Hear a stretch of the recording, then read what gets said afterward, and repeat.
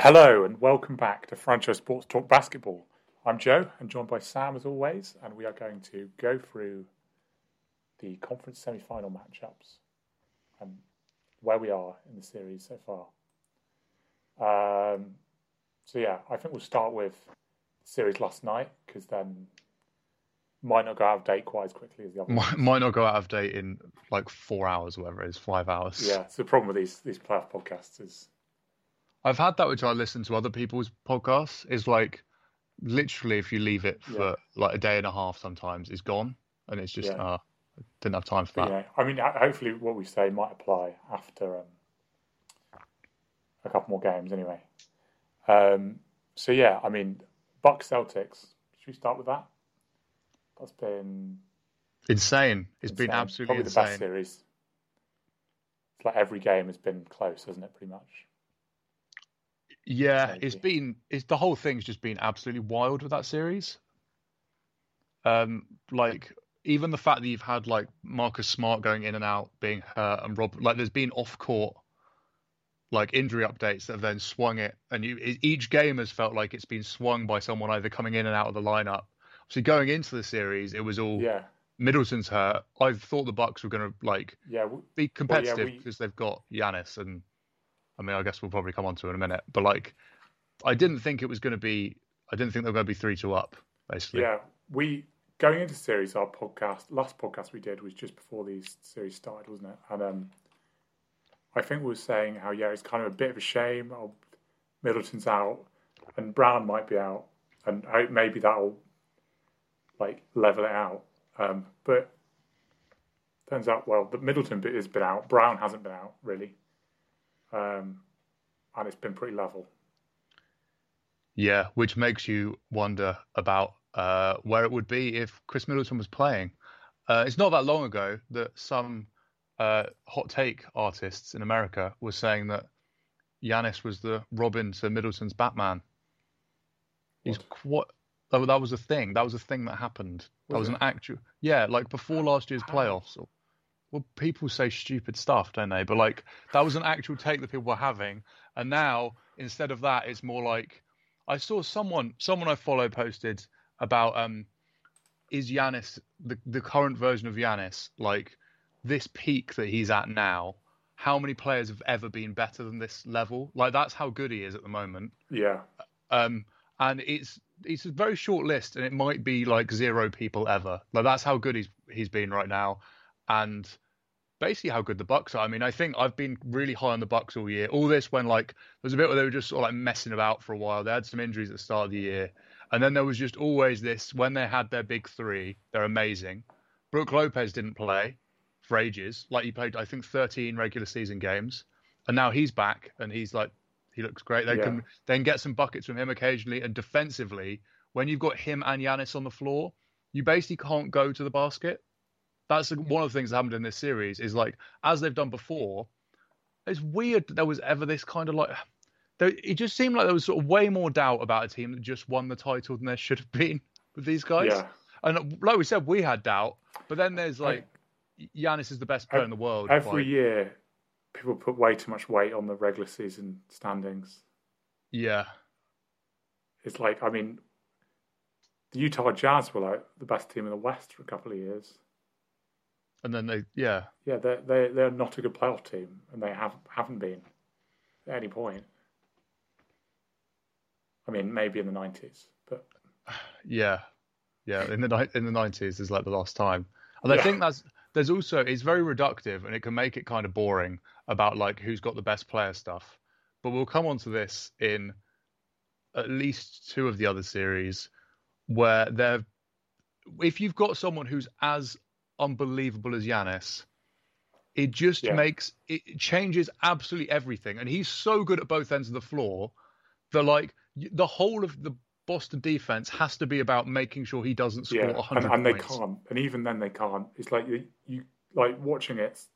I mean, when you watch the highlights packaging, it's literally like I watched the highlights of the game last night earlier, and it was just over and over again.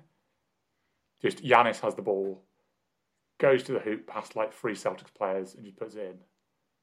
He's averaging loads of possessions in a row like that.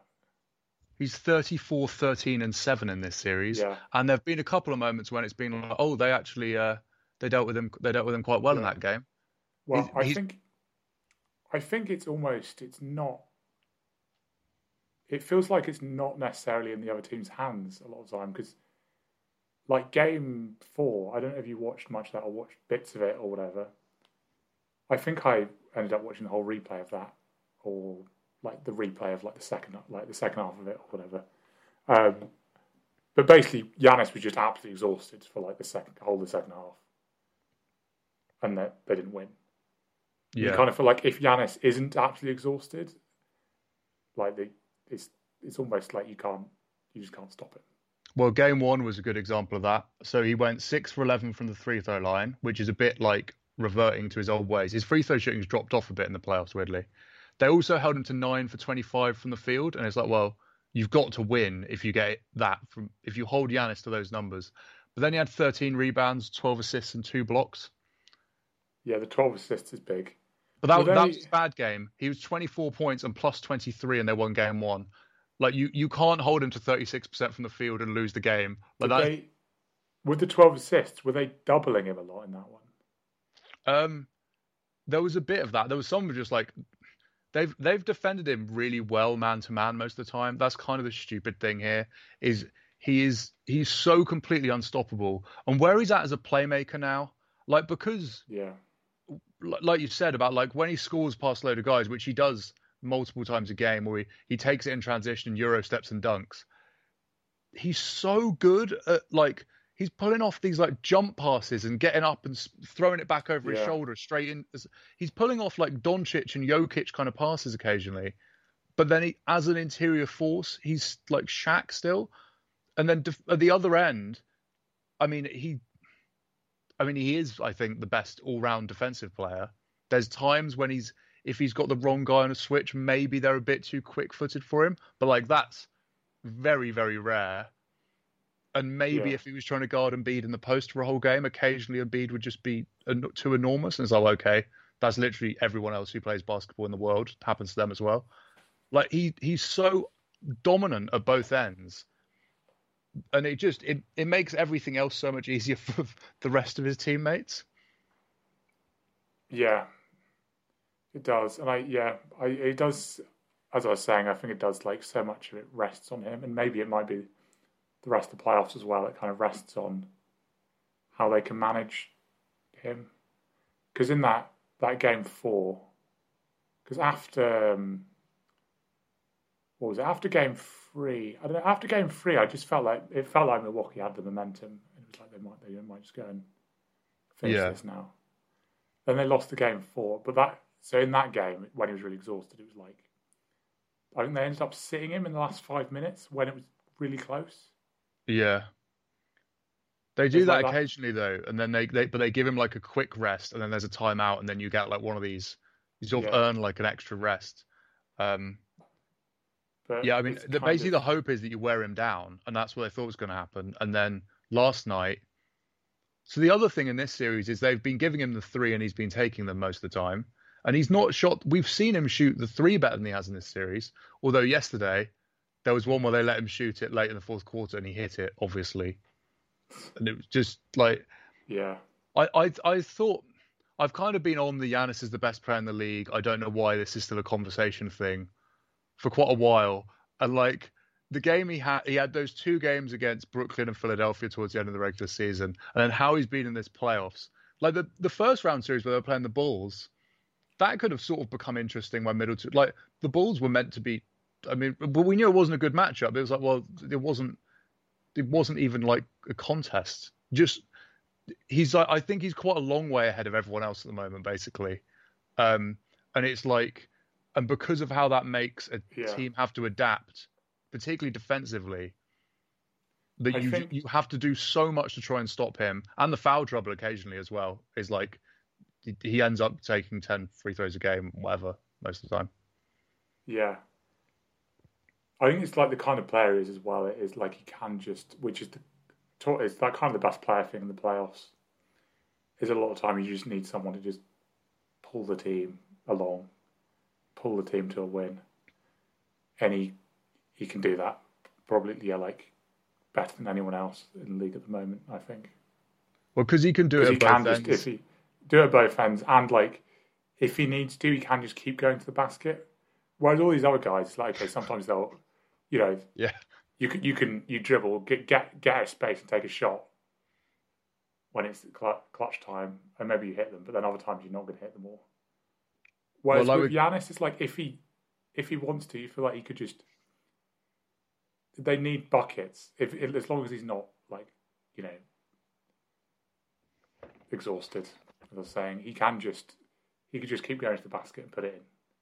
Just go and put it in over and over again, and then there's it's like he's not going to miss those. There's not a risk of not getting the points. You know what I mean? there was a couple he had when he was in a position where it's like he's basically been well defended there, and he obviously had the one. It was earlier this series, wasn't it? Where I think Grant Williams was on him, and it's like it looked like he'd been locked up. And at the end of the shot clock, he manages to spin him, take his one step, and do a pass to himself on the backboard and dunk it. I was like, that's obviously like the most highlight example of it. But that sort of stuff's happening all the time. Just where like Yeah, there's nothing more you can do to defend against him there. But he's so quick, his arms are so long, and his steps are so long that like you basically one man cannot guard him. And he's now such a good passer that if you even dare to send another person, and they've surrounded him with enough shooting, that's the other thing, is like the yeah, team, they're getting just about enough 3-point shooting from the guys around him, even though Drew Holiday has had a pretty rough offensive series at times, although he then was absolutely insane to close out the game last night. And I think part of the reason he struggled is fatigue from like he has to play this insane defensive stuff for every minute he's on the court, and then he's having to be the second offensive guy as well. yeah. I would say though maybe looking from the other side as well is Tatum. I mean, Tatum has had games in the series where he's just not really turned up particularly. I mean, he's put numbers up. He's under 40% from the field, just over Yeah, I 30% mean, from three. last night he was 2 for 11 from three, which is kind of I didn't expect him to be this troubled because I thought that was the other Middleton thing is like the size and length of Middleton that you can then throw at Tatum as well. Wesley Matthews having this impact on Tatum was not expected. yeah. But then I we could put the fatigue thing in there though. Like he spent the last series, and I know he only played 4 games, but he was like guarding KD for a lot of it yeah. and doing the offensive stuff. Yeah, maybe he's just not visibly tired. Because I don't know if you saw Giannis in that game 4. It's like he was literally like every Yeah, time he stopped, like hands on his knees, like went down, just stayed lying on the floor for a while. yeah. Whenever he ended up on the floor, but yeah, I mean, but for Tatum, it's not just been like I don't know. He's had a few. His shooting really hasn't been there, which I don't know. Is probably have to watch it a bit close to know whether it's poor shooting or poor decision making. I guess it's a lot of times a bit of both. I think there's some of that, But and I think there's also that there's not the easy ones against this defense. It's so yeah, like he's always a jump shooter because if yeah, you go to the basket, there's these two enormous yeah, guys there, and that's part of it. That's kind of the magic of their defense. And then they've got Drew Holiday when you're trying to shoot a lot. Oh, he hasn't. He's had Wesley Matthews, but like they've got Drew Holiday that can throw at people on the perimeter, and then they've got the length of Giannis and Lopez on the inside. The Bucks are just absolutely awesome, and it's kind of I didn't think they were quite this awesome.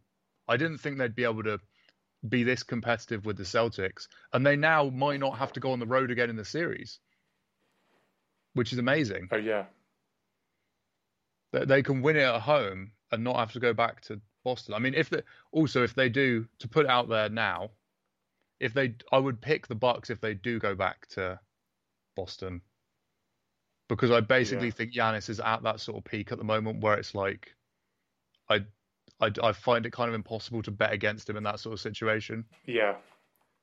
And I mean, this series, of course, it's like they're locked in this series. They have to get through this first, but it's like if they do, I mean, they've got to be right up there, haven't they? Again, I think they're title look, favourites look at right what now. has happened with other teams as well that we're going to come on to, of course, like in um, this round of the playoffs. It's like they've looked the most convincing, like consistently. Like even the losses have been close. I think they're the title favourites, and if they win this series, I think they're title game favourites. Game 2 wasn't that close, actually, saying that, but you know. I think they are by a distance, actually, if they come out of this series, because unfortunately, I fear the conference finals might not be in the East, might not be that interesting. I think Boston and Milwaukee are quite a lot better than the other two teams. Also, like, if Milwaukee can do this to Boston, who supposedly have, and well, not supposedly, they do have all these guys to throw at Giannis. Grant Williams has defended him well. They've tried Marcus Smart on him. They've got Tatum. Horford has played. 37-year-old Al Horford has played absolutely out of his mind. Actually, it's ridiculous. Al Horford is now just. He was flying in for putbacks and stuff last night. Just an incredible series from him. Oh, he's great against Brooklyn as well. Yeah. But so they managed to beat this Boston team without Middleton, and then it's like, well, if Middleton comes, apparently he's not come back in this series. Like whatever, there's been a lot of lying about injuries in these playoffs already from all over the shop, and teams have got fined for it. But like he's going to come back by the sounds of it in the conference finals relatively early on. Sounds like the most likely thing. I think I'd pick them. Well, I would pick them over Miami or Philly without Middleton. Yeah. I fear for any team that's coming up against the Bucks if Middleton's back and he's playing well. I guess Middleton takes like minutes off Matthews, does he? Well, it'll be few, and then Grayson Allen and a little bit less Portis, and it gives them way more flexibility. Because part of the issue is, they now with going like the really small lineups where they might even just play Giannis at the 5. Yeah, they've not got the wings to do that at the moment. They've not got like the medium-sized lineup almost. Yeah, and they don't have like, well, you end up with like a Holiday, Allen, Connaughton, Matthews, Giannis. Like that's too small. That's not going to work. Yeah, that's way too small. But you could try the Middleton, which would work against Miami. I think you could do Middleton at the 4 with Giannis at the 5. Then you get your shooting in Allen, Connaughton, or Matthews and whoever, and Holiday. Yeah. Which you'd imagine they would play against Miami. That makes a lot of sense against like a Bam Tucker front court, doesn't it? Yeah. Yeah, I mean, that's not going to be like too imposing, is it? I mean, Tucker's not going to be attacking inside that much, I'd imagine. No, and even so, Middleton's like 6'8", isn't he? Yeah. I mean, on that note, should we move on to the other series because we've covered that one a lot. Do you give Boston a chance quickly? Do you give Boston a chance to come back? Yeah, I do. I give them a chance. Yeah. I mean, the whole series has been back and forth. It's like I think they've got a slither, but I don't know about beating Giannis 2 games in a row. Basically, it's the thing though. It's like if Giannis, it's almost like he was great. Game 3 was it? And then he was just exhausted game 4, and he's now like carried them again in this game 5. So it's like who knows? Game 6 maybe he's like, absolutely blowing at halftime again, and then Celtics take it. Yeah, so, yeah, it's possible. I mean, I think they probably need him to be worn out. But I think there's probably a good chance of that as well with how the rest of the series has gone so far. It's not exactly like he's had a long rest any time since that other game when he was absolutely worn out. So, yeah, that's just going to build up, really, as the playoffs go on. Okay, yeah, on to the Warriors and Grizzlies, which, I don't know, it's been a very weird series, I think. I mean, it's... Ejections, injuries, bad ejections stuff. Right at the start. Lots of bitterness, lots of bitter comments in the media and on Twitter. Morant being out's a shame, isn't it? But so was it? Was it the first game that Draymond Green got ejected? Yeah, a really soft ejection. Yeah, and Morant played the whole game, and that one, I think it was when they lost that with Morant. When they still had Morant, and Draymond Green had got ejected. Yeah, that felt bad. That was like, okay, they lost that by 1 point in the end. that's like, okay, yeah, they're not coming out of this. And it's not really looked that much like they're going to come out of this since then either. But then it's also, you feel like the Warriors are just going to like go and end this series. And last night they lost 134 to 95. Which is genuinely flatters them because they were further behind than that for quite a lot of the game. Yeah. They basically didn't. Their effort was like not there. I know Yeah. that can often be reductive. They literally were just like not engaged from the start. Earlier on, it was like the defense was just people not trying to stop the ball going to the basket early in the game, and then it was like, was it midway through the third quarter or something? It was like all the starters are out anyway. They're like 50 points down. That's when the score kind of doesn't mean anything anymore. Yeah, it's kind of from that point. It's that point when you need to look at it really. But early on, the effort was poor. There was also some of these things where it's just like a team starts hitting their threes, and then instead of it being, oh right, we better get in gear here and fight back. There was almost felt like they went, oh, we'll just go home. We'll go home. We'll just go do it at home. Which they better do, because otherwise they're facing Game 7 in Memphis. Well, yeah, it's going to look really bad if they don't win the next one. But even so, they've got an older core. Just win it now. Just win it. Get it done. And then with how the other series are looking, you're going to be waiting a few days. You get your rest in. It's just although maybe not a good sign when a team does that, though. They basically had a rest day then, didn't they? What they've done. Yeah. Like, don't know, maybe decide, we'll have a rest and then play a game then and rest a bit rather than win it and then have long rest. But yeah, it doesn't look great when they've kind of given up on it there, particularly when they were in complete control of the series, and maybe they still are, and they'll just go and roll them over again like they did. Unfortunately, it would be really interesting if we were told Morant was day to day and he just missed out yesterday. It sounds like he's basically done. Yeah.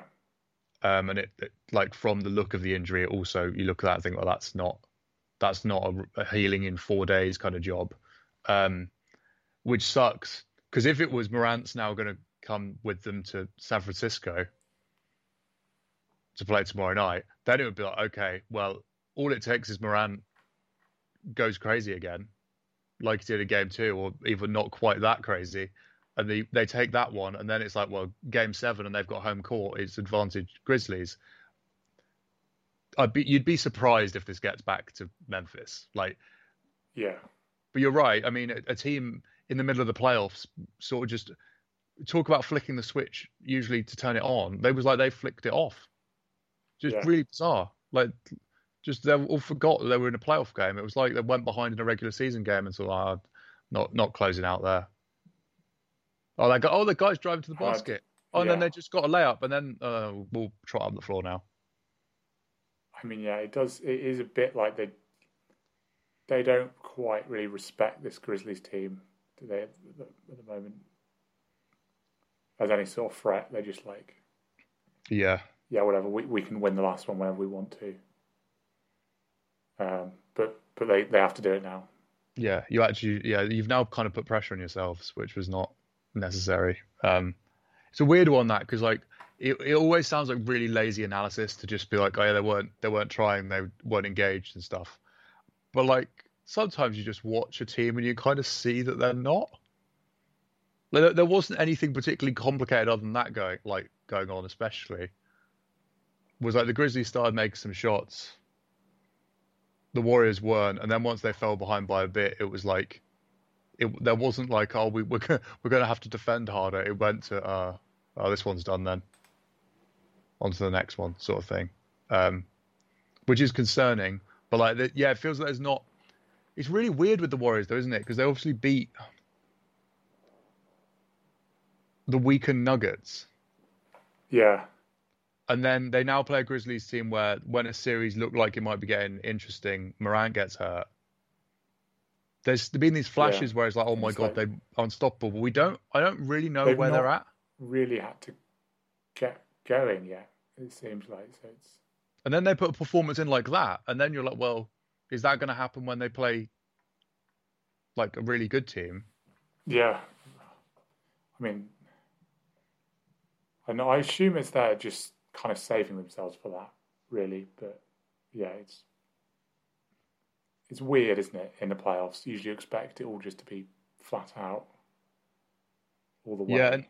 there are other concerns like that. I mean, defensively, um, it's going to be weirdly not as much of a problem against if they play Dallas. If they play Phoenix, and I think we'll come on, Aiton's not been as aggressive against the smaller lineups as he should have been, Yeah, but he's destroyed the yeah. Warriors a few times because he's just way bigger than all of their A players. point with that actually with the Grizzlies is I know tactically they've not really gone big much Well, at all, have they?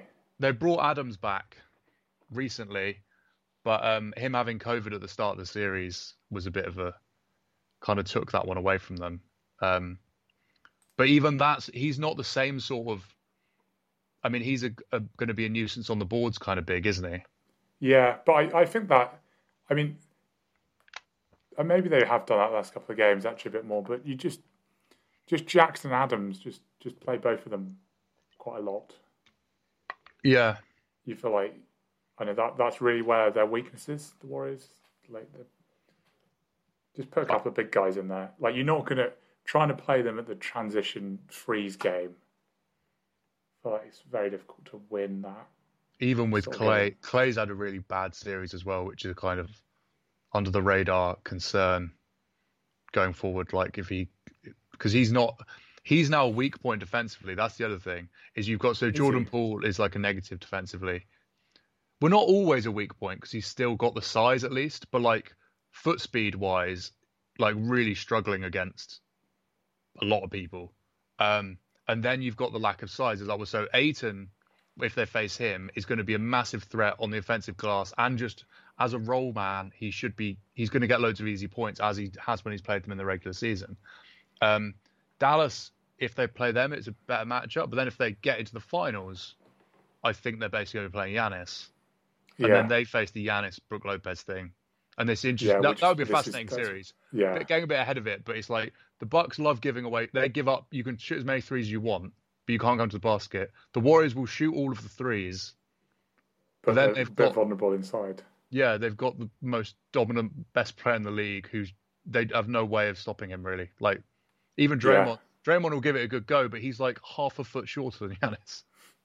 yeah. I mean, yeah. I kind of want that matchup now. Actually, you mentioned that. But mention this other series. Maybe we should just move on to the Suns Mavericks as you kind of started talking about them there. Yeah, Because there's not really a lot more to say about Grizzlies Warriors. It's kind of been defined by the Morant injury, and then Warriors are in control. well, we'll And then talk about it. Suns If the just, Warriors blow it, we'll have to do yeah, a quick fire podcast to go what the hell happened there. Basically, at yeah, the moment, it's just the Warriors going to go through. Like yeah. that's I it. mean, yeah, Fine. we may well do another one. Reacting to the ends of these series because a lot of them are kind of the balance. So anyway, yeah, the back to Suns Mavericks. Yes, like Yes, I mean, like we'll come on to the Heat. Another one of these weird series where after two games it looked like a complete disaster on paper. Dallas had been like outplayed, and then they go back and they win their two. What was interesting though is for all that they got blown out by the Suns, the one was it the first game they lost by 7 points and it flattered the Mavericks a lot. Most of the game they were not anywhere near.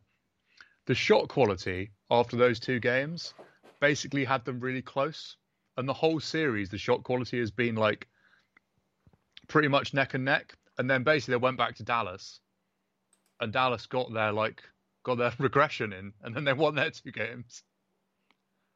And then they went back to Phoenix. Everyone's held serve so far. But it's just strange how because of when that happens, it often feels like, oh my God, because it is crisis point for the Mavericks. They come yeah, home for game three, but you lose that and it's all over. But then you win it and then it's 2-1 and then you win the next one. It's, oh my God, we're back in the series. Win the next one and then we're going to finish it off at home in game six. It's like, it's why playoff basketball is so good, really. It's like, there's just each of these games has an absolutely enormous swing on what seems like either sort of momentum nonsense or actual like confidence and genuine pressure that's on each one of the games. yeah. Yeah, I mean, it's kind of been a weird one, hasn't it? Because I mean, the Suns are like fully healthy now, aren't they? Yeah. Or supposedly. I mean, everyone's playing at least. Um, and with the Suns being fully healthy, it's like what, like I mean, how they were in the regular season. Again, this is maybe people putting too much weight on the regular season and kind of generally just talk around the Suns. It's kind of you would have thought they'd just roll them over, particularly once it's gone 2-0 up. Yeah. But I guess maybe this is just the reductive best player on the court thing. Well, there's definitely an element of that. I mean, um, they seemed to be very, very heavy on Doncic isolations in the first couple of games. And actually, when the Mavericks were really good against the Jazz, a lot of it was the drive and kick stuff. And obviously, Doncic is going to have his isolations and do his crazy stuff. Um, but they've defended him like pretty much straight up. Like they've obviously helped a bit because it would be stupid not to. But they've not done the like throwing loads of pressure at him. Like they've left like even bigger guys and people he could basically beat off the dribble. They've kind of allowed him to like. Which was it? One where he got. Was it the second game of the series? Sorry, I should have written this down. Yeah, so we all got 45 in game one and 35 in game two, and they lost both of them like by considerable margin. So well, fine, look, you can do that, but you're not going to have 35 and 20 assists. Some of that was also just like their outside guys not hitting any shots. Jalen Brunson's the big thing for them because when he's going, one, it makes it just way harder to defend. There's also him getting the ball. Like they mixed up a little bit. I think they've started letting him bring it up more, which one gives Doncic some time off, and it just mixes up like how their offense looks. And occasionally Doncic, I think, just giving it away rather than always resorting to a step back or like going into his mid-range stuff. And Brunson's then been effective in 3, 4, and 5. And obviously they're way more dangerous when they've got a second ball handler rather than him just sort of being there. Yeah. I mean, I think, like you said, that's a big thing really, isn't it? They've definitely like made a conscious effort to just kind of limit his options. Doncic, I mean. Yeah. And actually in game 5, he only had 2 assists. Which maybe... That's got to be like a career low, hasn't it? In a game that he's actually played the whole thing. Maybe. I mean, you would have thought so, wouldn't you? But it's kind of, with that, it's like rather than looking at Doncic's points or shooting percentages or whatever, it might actually just be like his assist numbers tell you if they're going to win. Yeah. Well, there's also where the people he's giving it to when they do find someone open are hitting the shot. Because Dorian Finney-Smith had an 8-3 game. They had one where Dorian Finney-Smith and Davis Bertans went and combined like 12 for 16 or something from 3. It's always going to be hard to lose if that happens. Yeah, you're right about. Yeah, it's sort of. It always seems a bit naff when it goes, oh, well, who's got the best player in this series? Because the Suns are obviously a better team than the Mavericks, but also Doncic is like, at the moment he's like a top 5 player, and the complete control he has over the game, the passes he manages to pick out, partly because of his size, and like, so even when he looks like he's in trouble in a possession, so often it's like, well, there was a shooter that was actually behind his head and he somehow finds them. Yeah. Yeah, and having a guy with that, the ability to be both a scorer and a playmaker, although not a defender. That's the other thing, is they had one game where they just went after him constantly. That's how they won, was they just made him defend the whole time, and he didn't really. I guess that might be a difficulty, really, isn't it, with actually, winning a championship and such. Like you might need to improve that before they probably get to that point. Yeah, although you can't really be just that targetable like that. I just want to put a take out there though, and given what I was saying about the two-way stuff with Giannis, maybe what we just said with Doncic's defense takes away from this a bit. Can you make a strong case that the 4 best players in the league right now are international players? Yes. I think it's hard to argue. Giannis, Jokic, Embiid, Doncic. It's Yeah. hard to argue Who against else is that. in the conversation? Well, KD will get thrown in there, I guess. Yeah. It's That's a just good there's point. a bit of recency bias because he just shot like 4% for a playoff series though. But because I've seen a couple of people discussing that if you had Team USA versus Team World at the moment, I mean the fit with those four guys isn't very good to be fair. But like, yeah, I think won't have ever been true in the history of the NBA where No. the Although, top I mean, four. just general other international players, though, you could probably build a team where you have a pretty good fit. Yeah, or you could Probably just do. run Doncic, Giannis pick and roll, I guess, and it wouldn't matter anything else that happened. Yeah. I mean, you might The need game some. would be over. You can need star players to defend, I Yeah, guess. yeah, Um, cover for Doncic. yeah. I don't know. Maybe that could be a podcast at some point. That's an off-season one. Yeah. Okay. I don't really know what else more to say about this series. I hope it goes 7, is what I want to say. I want to see Luka Doncic against the number 1 overall seed in a game 7. Yeah. Okay. Yeah, Also, I that we agree. could potentially, including at least one at a watchable time in the UK, have 3 straight game 7s on Sunday. Yeah. Then we will have to do another podcast early next week. Yeah, Just although talk I about those. think that would include the Warriors and Grizzlies going to 7. Yeah. But Okay. That's not happening. no, Okay. So let's go back to the East. Heat Sixers. Heat and the Sixers. Yeah. I mean, what you were just saying earlier is it's kind of maybe it doesn't matter because they're going to lose the Bucks. I think that's probably true. Although for the Sixers getting to the conference finals, having not done so in the post process era, Yeah, would be significant. And it would be kind of heroic if, particularly now from 3-2 down, if Embiid with a broken face and a broken hand manages to pull them through. I mean, that would be unbelievable. Because he's not been yeah, putting up huge numbers. His rebounding's been down a bit as well with the hand issue.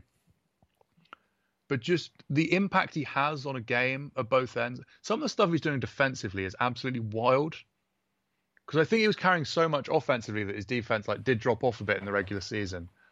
But just when he's near the basket, you actually see people dribble in and stop, and then just turn around and I'm not even going to think about shooting. This is a terrible idea. And there's a couple of times I think I retweeted one the other day where someone dribbled in and he switched onto them and then just basically ushered them away and out to the perimeter. But it's not like he does that and then they can dribble around him. They just disappear underneath him. He's so yeah, enormous and can move his feet so quickly. It's just yeah. ridiculous. I And know. at the Well, other obviously, end, on the other end as well, it's basically teams have to double him most of the time. Although I don't think the Heat have been a lot. they've been trying all sorts of other stuff and they've ended up with smaller guys on him. There've been quite a few where they keep fronting him. They've been fronting him since he came back with Yeah, Tucker or Butler. And the problem that used to really screw with them because they had no one who could pass the ball into him. But now Harden can. And you just get these throw it over the top and it's well, yeah, it's 9 foot tall. And yeah, but the part of the issue is if you can get him the ball anywhere near the basket, he either scores or he gets free throws because he's just too big. He's too big and his footwork's too good, and he doesn't bobble the ball or anything. It goes straight into his hands, and then he decides to go into the yeah, basket. You're going to want to yeah. get out of the way. The 76ers at the moment, it does feel a lot like they are, which maybe says even more from Embiid. They're in the category of they're not really a great team, but as this series has shown, really, it's Embiid was out first 2 games They lost and by they a lot. lost comprehensively.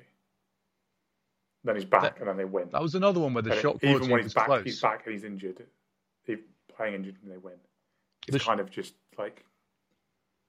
it's like you say, it's just when he's on the court, no matter who else is on the court, it just impacts the game so much that it gives them a really good chance of winning. They also got some lucky, like the shooting did come back at the right time. Like all of that's true. But the shot quality stuff was really close after 2 games. And there's classic thing of like role players don't hit threes on the road. They missed all of them. And then Embiid came back and they were at home and they hit all of them and then missed the load again. The stuff offensively there's like we were saying about like the help just always having to be on the way when you've got someone this good. Yeah. With Embiid, it's like, well, the threat of him receiving a pass is like Curry, obviously not with the same level of movement, but he's like a foot taller than Steph Curry. So, yeah. You know. But the impact it has on the rest of the offense, just like pulling people around, just like he moves like 3 foot on the court and someone else, there's just like this panic that, oh my God, he's going to get the ball. Yeah. Although, like looking beyond this series, I don't really know. At this point, I'm not sure which side I would back. To come out of this series or to beat the Bucks? Come out of this series. Neither of them are going to beat the Bucks, basically. I would go Sixers, partly because I would prefer that outcome. I think it would be more interesting. And because at least Harden is on the court, I think they've got a chance of putting up a fight against with Lowry out at the moment, and then when he plays, he's clearly hurt. Yeah. The Heat also, Robinson ends up out of the rotation, and then he has these things where he's using Hero a lot because they need his offense. This issue where they've got too many like attackable defenders. Yeah. The big thing with the Bucks is most of the time, I mean, Grayson Allen is attackable to a degree, but like I don't think he's as vulnerable as like Hero or Robinson. And when Middleton's back, he's not going to be playing a lot, is he? And like with Boston, is they basically don't play anyone who can't defend people. That's what seems to be so much of it. I think this is probably the problem with the Sixers as well, really, is they play the Bucks, for example, like let alone guarding Giannis. I mean, guarding Giannis is basically Embiid's just going to be on that full time, which then may affect his offense. Yeah, but a series of Embiid versus Giannis at both ends that'd would be be fun. amazing. But I mean, the rest of it though is like defensively. It's like you've got like what? Harris on Middleton, I guess, and then a lot of. Although he's put in some decent defensive performances, hasn't he? But he's not. No, he's been great in this postseason. Actually, he's been more aggressive, less of this like gets put in a 3-point position, like open corner 3 and holds it and thinks about it, just shoots it. Yeah. And defensively, he's come on a long way. I agree with. I mean, the Heat are 3-2 up, so you sort of got. I feel I've got to pick the Heat to go through, but I also wouldn't be surprised that the Sixers so much now. So there's the outside shooting of like Niang and Harris and Green. A lot of it's just they won game 4 because James Harden suddenly could hit step back threes again. Yeah. He was driving occasionally and scoring, but it was mainly the step back 3 was going, and then it's like, well, the Harden and Embiid pick and roll is still unguardable, even when Harden you have can't Harden, old Harden, like it seems he occasionally is, and Embiid, and it's like, okay, then that's like, okay, maybe they just could have an unstoppable offense. They would win the title. They would have a really good chance. Isn't he? Well, I mean, so much so that he's never got the drive to the basket stuff. But actually, when you've got Embiid, you run a screen and roll with Embiid. Harden driving to the basket doesn't matter because if you can get it to Embiid, there's this panic. Oh my God, it might go to him again. Yeah, I think we need to finish. Yeah, we nailed the timing on that. To be fair. Yeah, it's worked out in the end. I think it's worked out all right. So just time to plug the things podcast that you're listening to. If you've got to this point, you might as well listen to it and have not this one again, but next time, listen to it again. Subscribe if you want to do that. Anywhere you want, you can subscribe on Spotify, on podcasts. It might be on Spreaker now. Should be soon if it's not. Anywhere else. So thanks. Good stuff. Yeah, it's not probably maybe not the clearest thing. But there we go. Bye. Bye.